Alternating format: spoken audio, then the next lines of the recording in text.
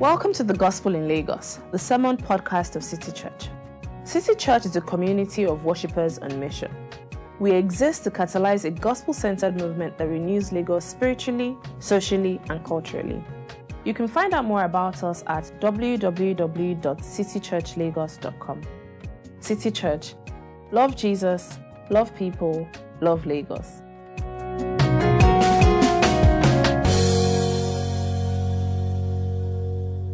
First Kings 18 from verse 40 to 46. When I'm done reading, I'll say, this is the word of the Lord. Please let's respond by saying, thanks be to God.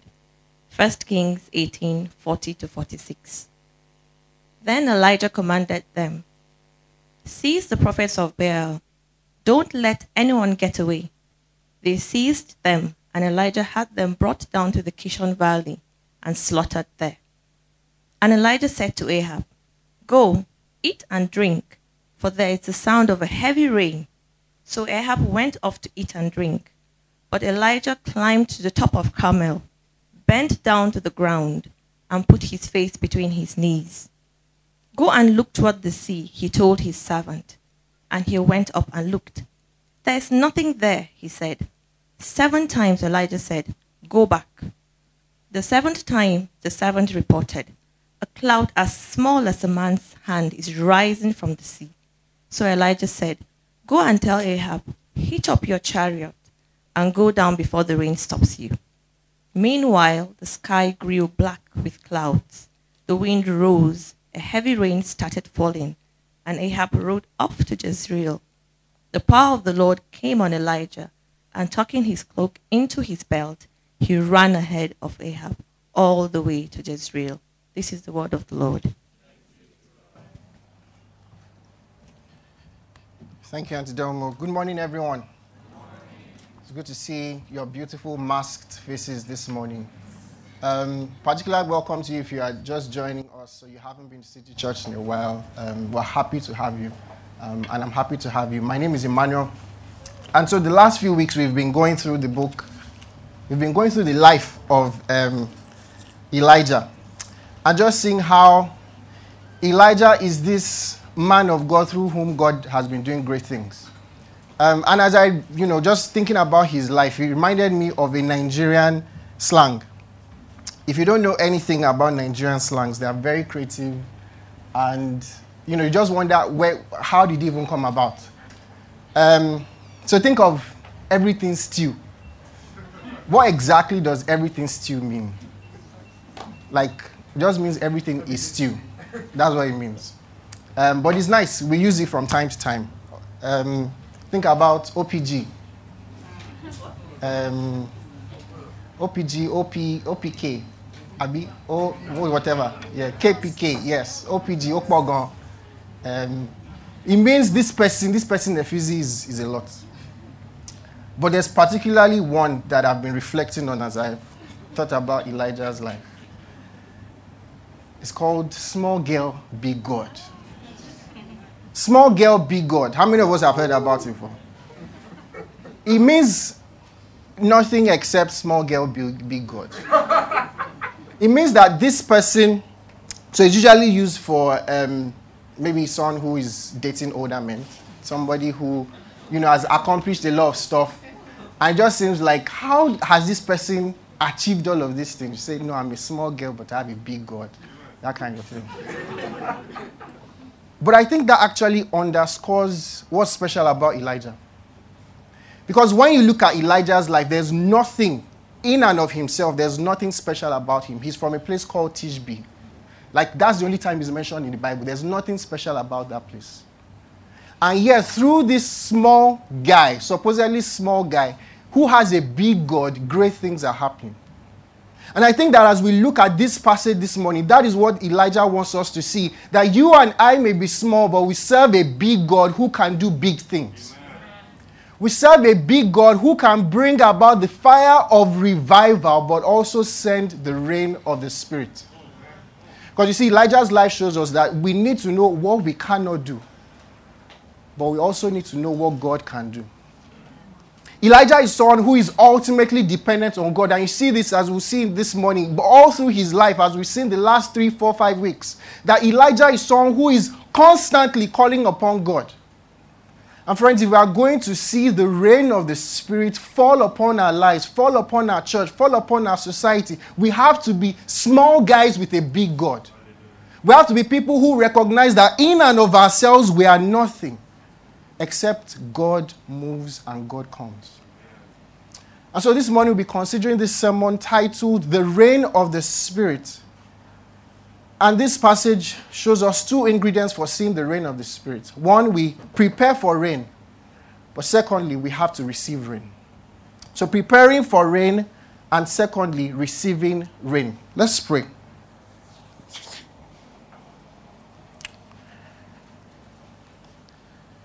Lord, our sister Moni prayed this morning that we want to see transformed lives. But we want to ultimately see Christ magnified. Lord, and we thank you because those 2 things are not at odds with each other, our transformation and your glory. So we ask that you do that this morning. Cause us, Lord, to see you clearly, to see you gloriously, to see you with the radiance that you have. But Lord, also that we live changed, we live transformed, we live edified, we live, Lord, with you being magnified as the one that is worthy of all glory. So please help us this morning, Lord, in Jesus' name. Amen. So the first one, preparing for rain. Let's look at verse 1 again of of 1 Kings 18. It says, after a long time, in the 3rd year, the word of the Lord came to Elijah, go and present yourself to Ahab, and I will send rain on the land. And you see, we come to this passage this morning, starting from verse 40, and we see that Elijah wasn't just content to have fire fall. That's what happened last week, as Tommy showed us. Elijah wasn't just content to see the fire of God fall upon the sacrifice. He wanted to see the rain of God fall as well. And you see, friends, if we are going to see the rain of God fall, we have to be people who are not content with what we have experienced of God. I just think about Elijah, like he's just had this magnificent display on Mount Carmel. The fire of God has fallen. Like he prayed and God answered him. Elijah could have decided, okay, this is time to, like everybody knows now. Everybody knows God is real. This is time to kind of settle. This is time to, try to get a family. This is time to lobby to be PSG, prophets to the federal government of Israel. Elijah doesn't do that. Elijah decides that he wants to see the rain of God fall just as God has promised. Can I suggest to us, friends, that part of the reasons why we don't see the rain of God fall is because we settle too easily. Too often we are just content, like I've experienced this magnificent thing. I've seen the fire of God fall. I've seen God visit me. I've seen God do great and mighty things. Like I want him to. Yeah, let's move on to other things. But Elijah is showing us that if we want to see the rain of God fall, because Elijah recognizes that the fire of God without the rain of God is nothing. The fire of God that people just see, that this God is great, and they kind of move on to their next stuff is nothing. We want to see the rain of God fall. And Elijah was like, God, you have to do this. He wasn't content with what he had experienced. If we are going to see the reign of God fall in our lives, in our church, in our city, in our society, we have to be people who press on for more of God. But you see, before the rain can fall, Elijah shows us that 2 things must happen as we prepare for rain. First, we need to pull up the weeds. But secondly, we must put in the seeds. We need to pull up the weeds and put in the seeds. Let's say that together. Pull up the weeds and put in the seeds. Look at verse 40 as we consider pull up the weeds. Elijah says, the passage says, then Elijah commanded them, seize the prophets of Baal. Don't let anyone get away. And they seized them. And Elijah had them brought down to the Kishon Valley and slaughtered there. And in our 21st century Lagosian refined minds, we're like, this guy is such a bloodthirsty prophet. He can't even be magnanimous in victory. After all, the fire has fallen. What else does he want? Why can't he just allow them to go? But you see, 2 things at least need to be said about that. First of all, in the Old Testament, God had said that anybody, any prophet who led his people away, and maybe even did a miracle, but yet led his people away and said they should worship other gods, God had said that the person should be killed. And so Elijah was simply following the constitution of the land. Elijah was so word saturated that he was willing to do what God wanted him to do, regardless of who liked it or not. But you see, secondly, friends, the action of Elijah shows us the horror of idolatry. I won't talk too much about that because we considered that extensively last week. But we see ultimately our idolatry leads to our death. And that's what Elijah's life is showing us here. Just think about it, that some of the people that you know, maybe somebody who is giving over to alcohol, somebody who is giving over to drugs, and you can slowly see their lives wasting away as they go through each day because of their idolatry, because of the things that had held them captive. Some of you know families where a father who wasn't faithful to his wife, or a father who wasn't there present for his kids, as you see, his family slowly dies. Everything evades before their eyes. And so if we want to see the reign of God fall, we have to be ruthless about the idolatry in our lives. We have to be ruthless enough to follow God regardless of what people around us think. Too many of us are bought into, what will people say about me? What will people say if I do this? What will people say if I obey this? And so we kind of cower in the corner. We're like people who wear our Jesus badge under our clothes so that nobody can see it, but I know I'm a child of God anyway. But Elijah wasn't going to be someone like that. Elijah was going to follow God regardless of what it cost him. Friends, this also shows us that we have to be ruthless about the idolatry in our society. And can I just say to us in this room, if you are in this room, you have a job, you have clothes on your back, you have food on your table, maybe not even 3, maybe even 1, you are privileged.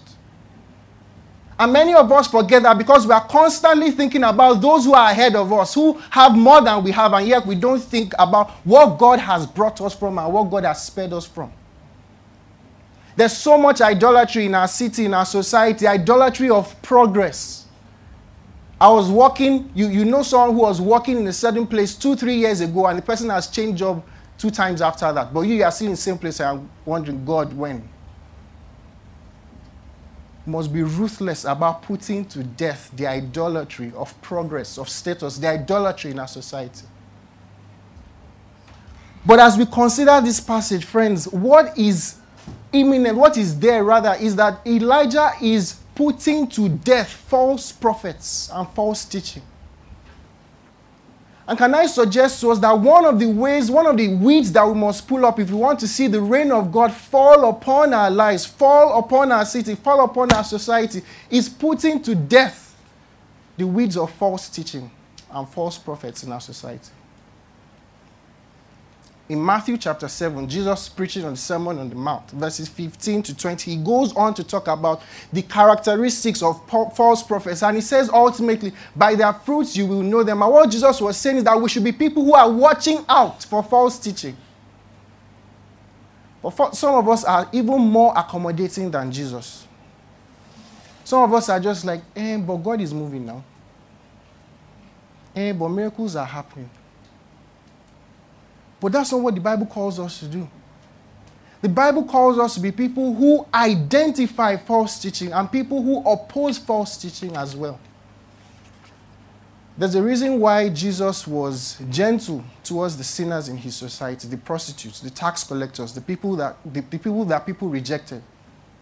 And yet he was angry, justly so, against false teachers because false teachers ultimately lead people down to their death. They are calling people to other things except God. I'm not asking us to. Some of you are already like, yes, let me get on IG and start, typing in the comment section of that person that you have in your mind. Or on Twitter. No, that's not what I'm asking you to do. Because you see here, Elijah was acting within the context of his relationships and his society. Can I suggest that the way most of us will do that is by the people that we have relationships with? Telling them, I don't think that's right. I think that's dangerous. I don't think you should be following somebody who calls the name of Jesus and yet is acting in this way. But primarily, friends, the way we oppose false teaching is by prayer. We're asking God to do what only He can do, because we are not the ones that can ultimately weed out false prophets and false teaching. Only God can do that. And so we see Elijah here going full on, going against false teaching, because God calls us to do that. Amen. We must pull up the weeds if we want the rain to fall. But secondly, Elijah puts in the seeds. He puts in the seeds.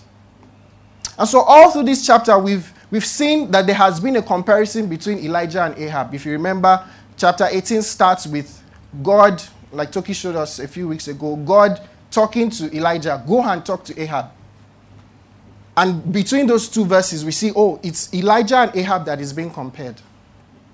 Then we see Elijah and Obadiah. Then in verses 17 and 18, we see Elijah and Ahab meeting again, and they have an exchange. Oh, you are the one troubling Israel. Ahab says to Elijah, and Elijah says, no, you are the one troubling Israel. They have that again. And now we come in verses 40, and in verse 41, we see another comparison between Elijah and Ahab. But the reason why this happens is that the Bible is trying to show us something about what is really different between these two men. So let's look at it. Verses 41 and 42a. It says, and Elijah said to Ahab, go, eat and drink, for there is the sound of a heavy rain. And so Ahab went off to eat and drink. Pause and reflect on that. Elijah says, go and eat. There is the sound of a heavy rain. And Ahab does exactly that. He gets up, goes to eat. I don't know what kind of house you grew up in, but if you grew up in the average African mother's house, you know that when your mother says certain things, she means everything except that thing that she's just said. So if your mother, if you are, like I did one time, my dad had just done something, I think he had just bought something, and so I go out of our kitchen when I was growing up, and then I shout in the neighborhood, hey, come and see what my dad has done. And my mother says, no, you're not loud enough. Go to NTA, let them announce for you. You know that she means everything except go to NTA and let them announce for you. And that is what is happening here. You see, because in the previous verses, in case you have forgotten, God actually brought down fire from heaven. Like, even if you use a matchstick to start fire, how large does that matchstick have to be? The fire was so large enough, it sucked up the water, it sucked up the stones, it destroyed everything. People were slaughtered, we see in verse 40, because of their idolatry. And Ahab doesn't fall on his face and worship God. Ahab doesn't fall on his face and say, God, please forgive me of my sins. Ahab gets up, goes to eat and drink.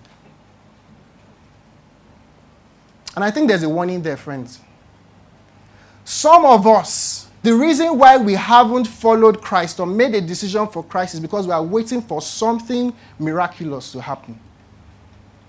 We are waiting for something out of this world to happen. And then at that point in time, yes, I'll fall on my face and acknowledge God. But what this passage shows us is, no, that's not the reason why you haven't followed Christ. The reason why you haven't followed Christ is because of the hardness of your own heart. It's not because God hasn't done great things. And if we pause and think, friends, God does great things. You are seated here this morning. Who told you you have a right to be here this morning? Can I also suggest that some of us who are into evangelism and stuff, we are also, God, if you just show yourself, just appear, let people see you. The Bible tells us, no, that's not why people haven't turned to Christ. It's because of the hardness of their hearts. But Elijah goes. Ahab goes to eat and drink, but Elijah, on the other hand, goes up to pray. Elijah is sowing the seed, putting in the seed. And you see, verse 42 tells us that Elijah goes up to pray where? On Mount Carmel.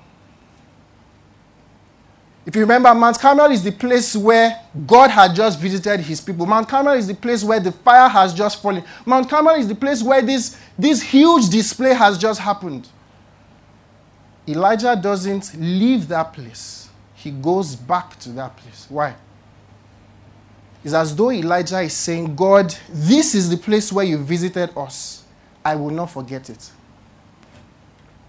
Elijah was sowing the seed of remembrance. I think too often, friends, the reason why we don't see the rain of the Spirit fall as we want it is because many of us have what I call a new kid on the block mentality. Or in the words of that Tyler Perry movie that some of us have seen, I can do bad all by myself. I'm sufficient. I'm good. God has had no one else before in history except me. I'm starting something in this time that God is going to use to shake the world. And what Elijah shows us is, no. That's not the first place God has moved. God has moved before in Mount Carmel. And some of us, because we now know a little bit of theology, we are just like, no, all those people are wrong. Because now you are aware of some of the deeper nuances of doctrine. Your church where you grew up from, no, all of them are going to hell. All of them are wrong. They're all false. Friends, God has moved before. God has moved before City Church. And God will move after City Church ceases to exist. We have to know that. Elijah is saying we must put in the seeds of remembrance. God has worked before. And the God that did it before can do it again. Amen. So you see, revival is not primarily pioneering work. It is capitalizing work.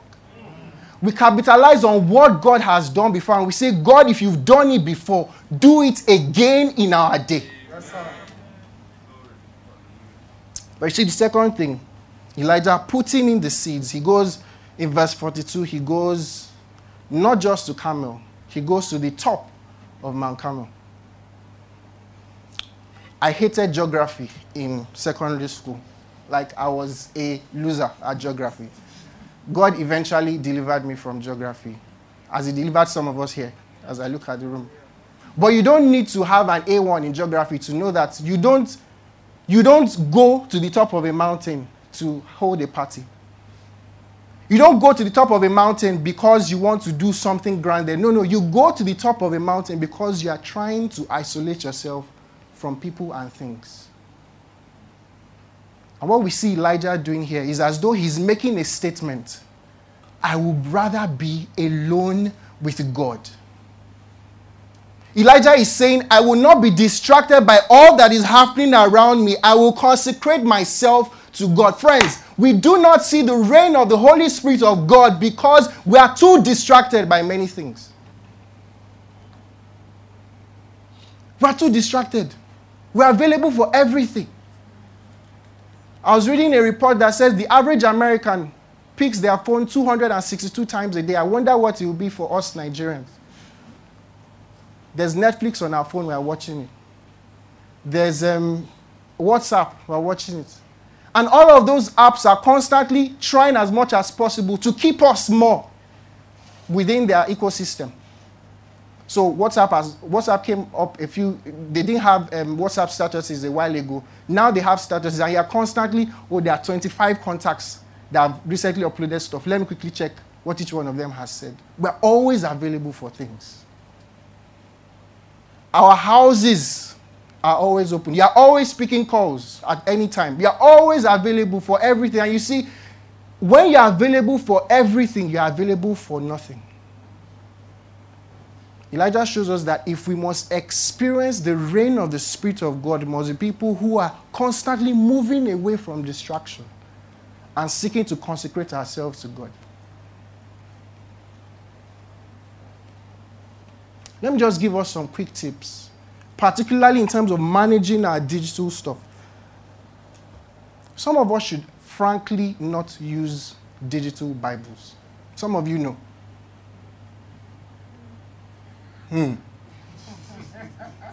Because we're addicted to our phones. And so when you say you are reading your Bible, at whatever time in the morning that you are doing, no, you are like the alerts just came in. Let me quickly check what that message said. Then you go back to read your Bible. No, it doesn't work. So maybe some of us should use physical Bibles. Some of us should turn off more notifications so that you actually don't see anything until a certain period of time. Some of us should activate our do not disturb status on our phone so that your phone cannot receive any alerts between whatever time, 10 a.m. for me in the night and 7 a.m. in the morning, so that you are not distracted from God.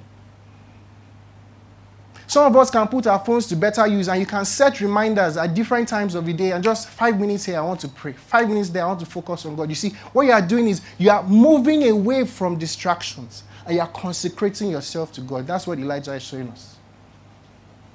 We cannot experience the move of God that we want him to do unless we are consecrated to him. Reminds me of a poem from secondary school. It's titled, "The World is Too Much with Us."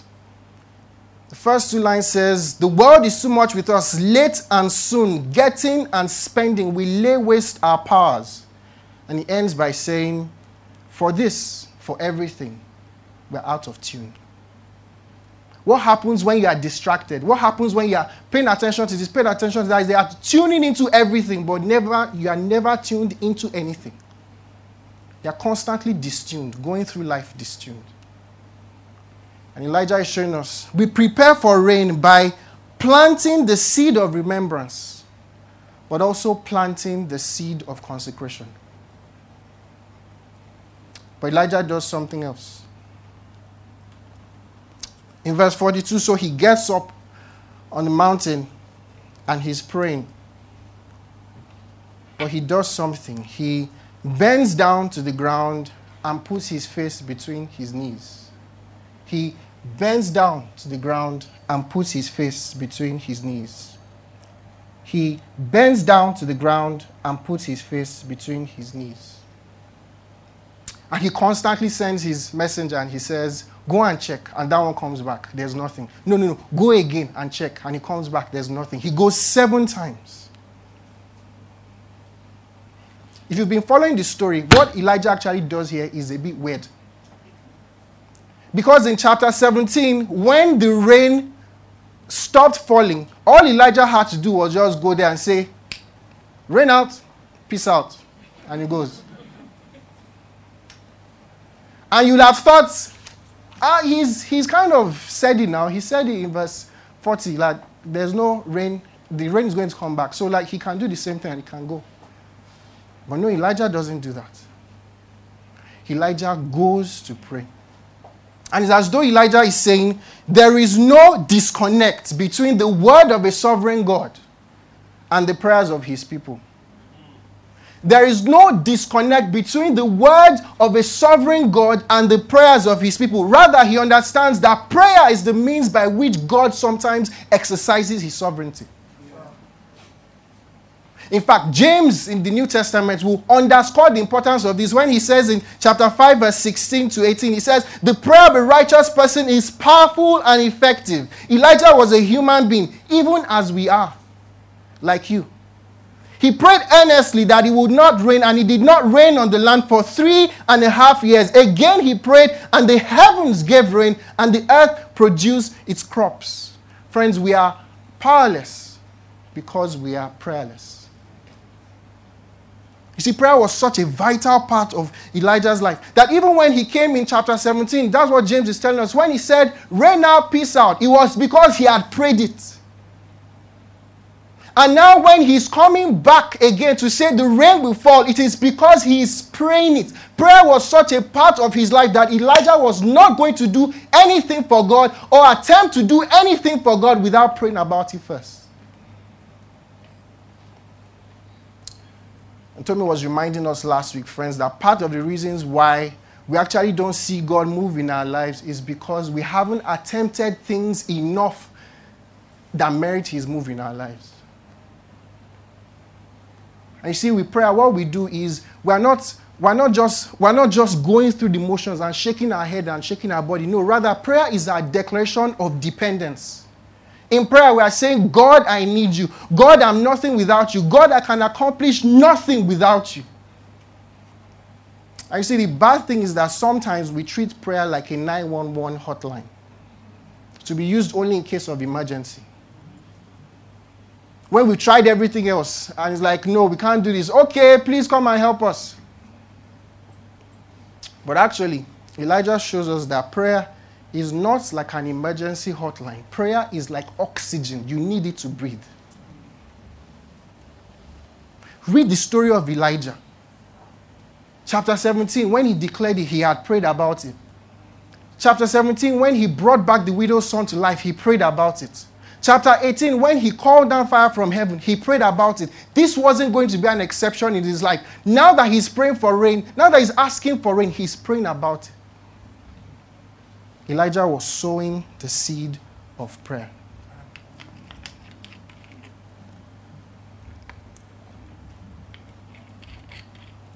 But you see, Elijah did something a little bit crazy. He said he was praying, but then the passage tells us that he bent down to the ground with his face between his legs and he prayed. Nowadays, when we give birth, I say we because that's how we guys like to describe it. Like my wife and I are pregnant now, that kind of thing. But actually, it's the ladies that go to the labor room.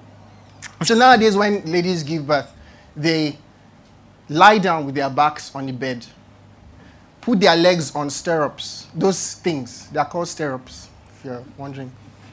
And they push. But that hasn't been almost universally acceptable until the last 150 so years. Before that, and there's even research about it that backs it up, that's probably not the best position for women in labor. And so many cultures before that, women would either push in delivery standing, which is crazy, right? Standing, or like this, pushing.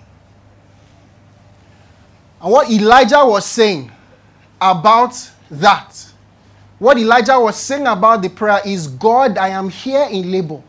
Until you move, I'm not going anywhere. Elijah was not just praying, Elijah was sowing the seed of persevering prayer.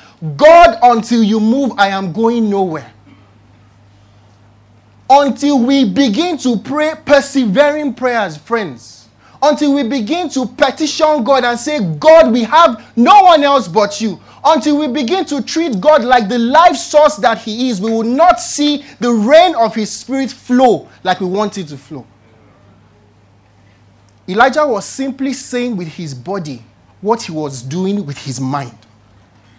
God move, God move, God move, God move.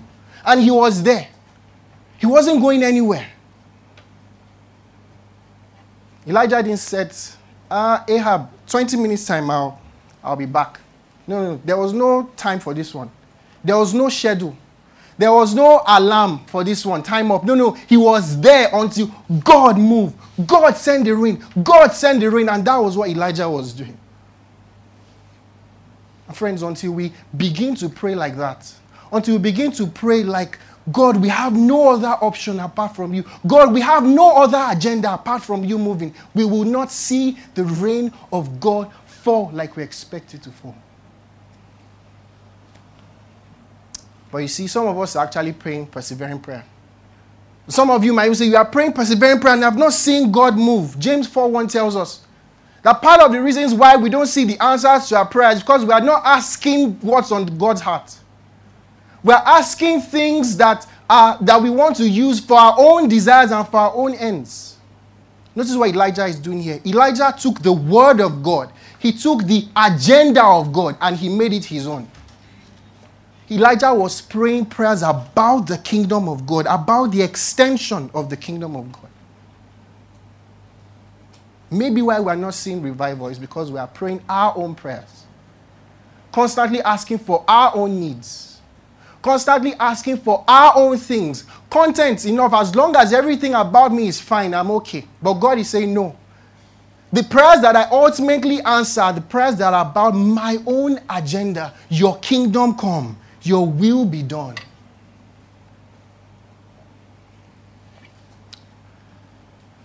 But I think what has many of us in hang-ups is, yeah, but God said it. Like God gave the word. So why did he have to take Elijah 7 times before the answer came? The text doesn't tell us. But the passage suggests to us that the reason might be because God was working in Elijah's heart in such a way that Elijah was coming to a deeper realization that this wasn't possible apart from God's move. And so each time that there was a no, Elijah was like, but God, you said this thing. Only you can do it. Comes back, the answer is a no. He said, God, we can't move the clouds. We can't create this thing. God, only you can do it. And he's praying and he's agonizing there and he's laboring and he's travailing until the answer comes. What would happen if we gave ourselves to persevering prayer? In 1930s and 1950s, Tommy told us a little bit about this. In our country, there was an outpouring of God's Spirit in revival because people were giving themselves to radical prayer. People would spend hours in churches. People would spend hours in different places just asking God, move, move. Break down the veil of darkness on people's eyes. Move, God. And if you knew anything about the church in Nigeria back then, you would know that the established churches, you often found pastors who sometimes were drunk in the pulpit. Pastors who sometimes belonged to secret societies. And on the back of those prayers, of those revivals, God started moving and there was revival coming to churches. What would happen if we gave ourselves to persevering prayer? I don't know what will happen now, but I know God has done it before. Some of us know in the 60s, before the war, during the war, and after the war, students, Christians gave themselves to prayer and asking God, bring revival in this nation. Bring revival in this nation. Tear down the blindness that is holding people's eyes. And in 1973, the federal government comes up with NYSC. And all of a sudden, places that were closed before now have Christians going to them, but not just going free of charge, but now being paid by the government to take the gospel there. Revival. Because of persevering prayer. What would happen if we gave ourselves to persevering prayer for 20, 30, 40 years, 50 years, 100 years? I don't know. But I know that in 1727, a group of people got together and said, we don't like what this is looking like. We don't like our environment. We don't like our society. Let's give ourselves to prayer. And so 24 men and 24 women came together and they committed to praying 1 hour every day. Let's just keep praying. God move, God move, God move. And that prayer meeting continued for 100 years. And historians tell us that by 65 years into the prayer meeting, more than 300 missionaries had been sent out. And those missionaries traveled from Moravia or from Germany to places like the US. So that by the 1740s, the Great Awakening happened. And so ministries of people like John Wesley, people like Jonathan Edwards, people like George Whitefield came up and they started preaching the gospel because some people gave themselves to prayer. What would happen if we pulled out the weeds and we put in the seeds and we say, God, come. God, come. In City Church, come. In Lagos, come. In Nigeria, come. What would happen? I don't know, but I know that the potential is endless. So Elijah shows us we must prepare for revival. We must ask God to come because only He can come. We pull out the weeds of false teaching. But if you know anything about farming, you know that you don't just grow a plantation by pulling out weeds. No. You put in seeds. You put in the seeds of remembrance. You've done it before. David in 1 Samuel 17, as he's about to attack Goliath, he says, no. The God that helped me with the lion, the God that helped me with the bear, that same God can help me now. We remember what God has done previously. We put in the seeds of consecration. We say, God, only you can help us. Only you are enough for us. We remove every distraction. We pay attention to the word of God and we say, God, come. We put in the seed. But we put in the seed of persevering prayer and say, God, your kingdom come, your will be done on earth. Amen. But that's not all. The second and last thing we see in this passage is that we must receive rain. We must receive rain. And so we come to verse 44, and Elijah's servant finally comes back with good news. Like, well, Elijah can stop praying now. And so he says in verse 44, the seventh time the servant reported, a cloud as small as a man's hand is rising from the sea.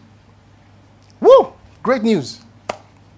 Elijah gets up, he picks up his stuff, and sends a message to Ahab, who apparently has been around. Because he probably didn't believe the message. He's still around after all the time Elijah has been praying. So like, guy, be running back, be going back to Jezreel, go back to the capital city. But again, if you've noticed Elijah's story, there's a little bit of weird things going on in Elijah's story. Because what Elijah's servant comes back with is not rain, it's a cloud. And you're like, no, but Elijah, I thought we were praying for rain. Why are you settling? Why are you settling? We're praying for rain, we're not asking for a cloud. But yet Elijah gets up. Why? Because Elijah did not need to see the rain before he knew that God would bring the rain. All Elijah had to see was the cloud. And it was sufficient for Elijah that the God who had promised the rain will bring about what he had promised. Do you know what faith is, friends? Faith is acting like it is so, even when it is not so, so that it might be so, simply because God said so. Hallelujah. It's not from me. It's not from me. It's a preacher named Tony Evans. I love it so much. Faith is acting like it is so, even when it is not so, so that it might be so, simply because God said so. It was sufficient for Elijah. God has said it. I'm stepping out in faith. Amen. And you see, friends, we recognize faith is not, so oftentimes in Christian life, people are like, you're not trusting God enough. Your faith is too small. What is that? Jesus said, if your faith is as small as a mustard seed, you will say to this mountain, be removed and cast into the sea. The size of your faith is not what matters. It is the object of your faith.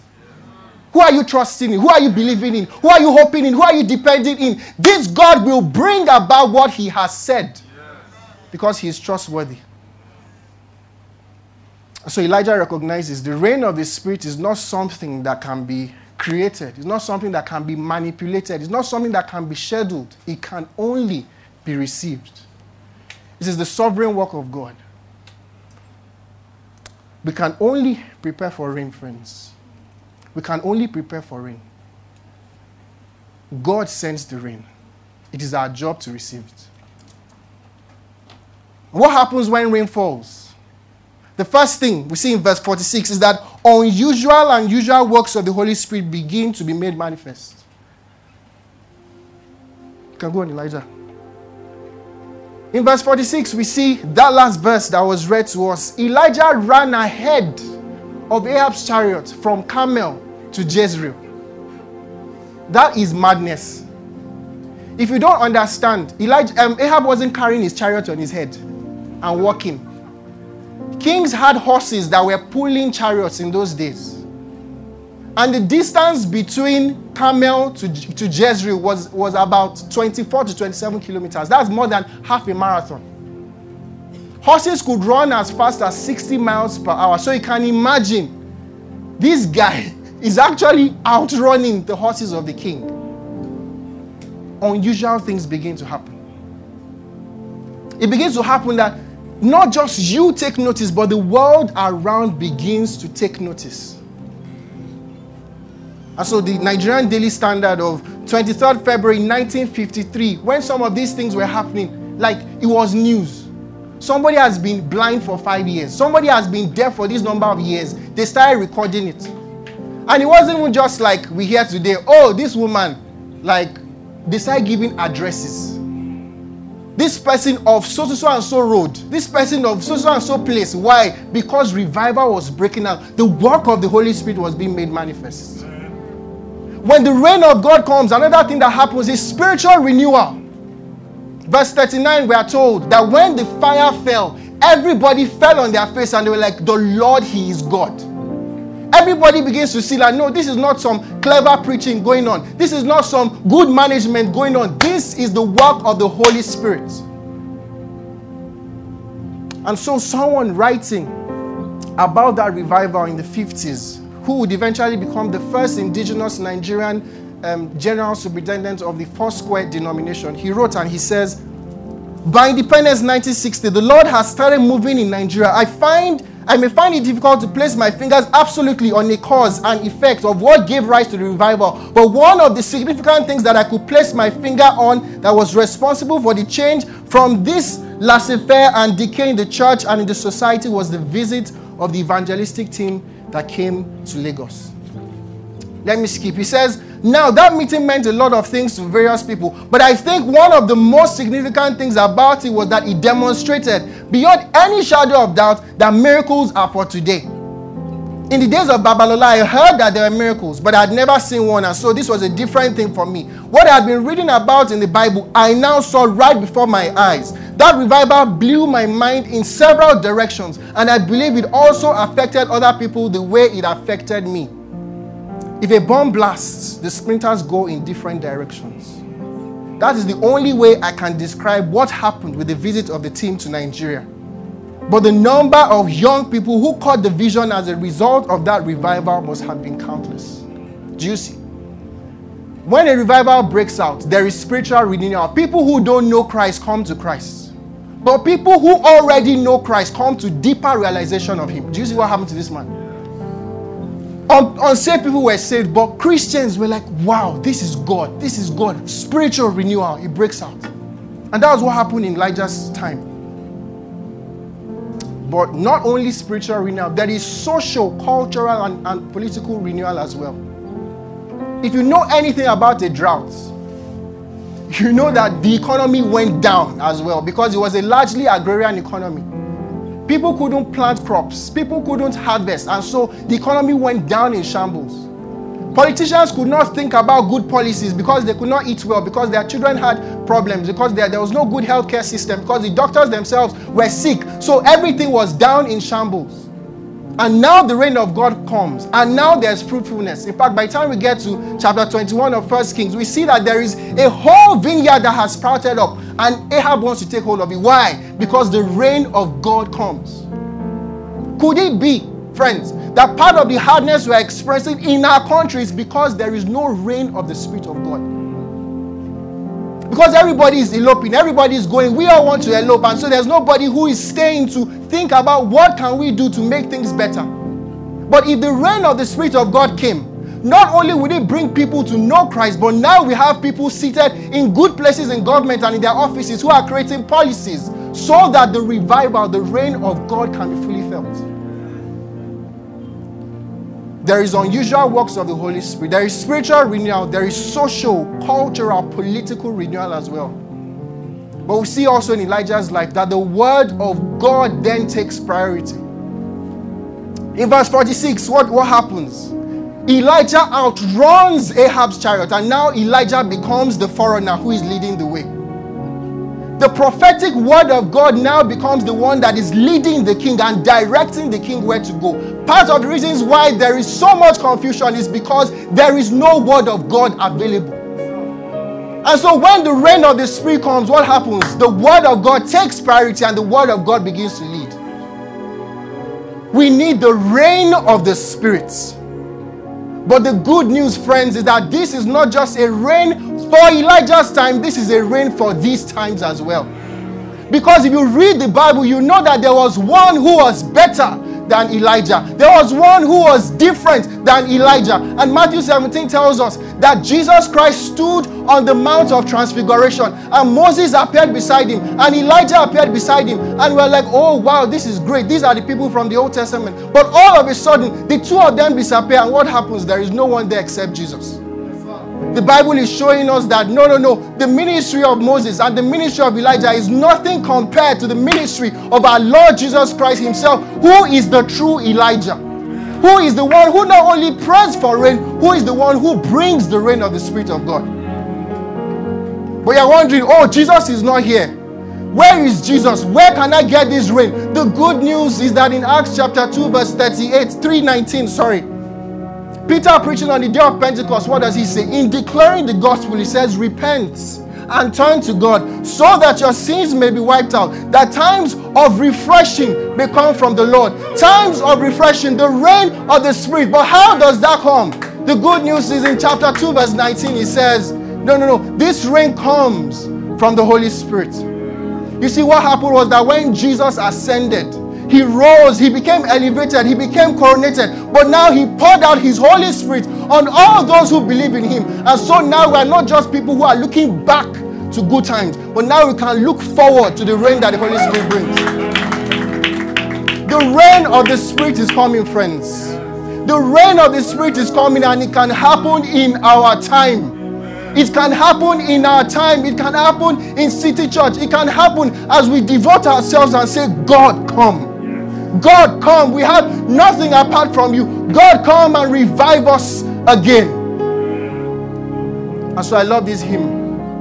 Hallelujah, thine the glory. Hallelujah, amen. Hallelujah, thine the glory. Revive us again. We praise thee, O God, for the Son of thy love, for Jesus who died and is now gone above. Hallelujah, thine the glory. Hallelujah, amen. Hallelujah, thine the glory. Revive us again. Let's say it together. We praise thee, O God, for thy Spirit of light, who has shown us our Savior and scattered our night. Hallelujah, thine the glory. Hallelujah, amen. Hallelujah, thine the glory. Revive us again. We praise thee, O God, for the joy thou hast given to thy saints in communion, this foretaste of heaven. Hallelujah, thine the glory. Hallelujah, amen. Hallelujah, thine the glory. Revive us again. Revive us again. Fill each heart with thy love. May each soul be rekindled with fire from above. Let's rise to our feet. Hallelujah, thine the glory. Hallelujah, amen.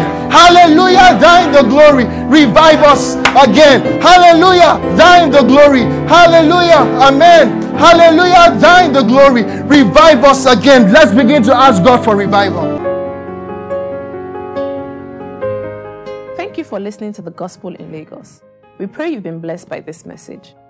To learn more about City Church, visit www.citychurchlagos.com. City Church. Love Jesus, love people, love Lagos.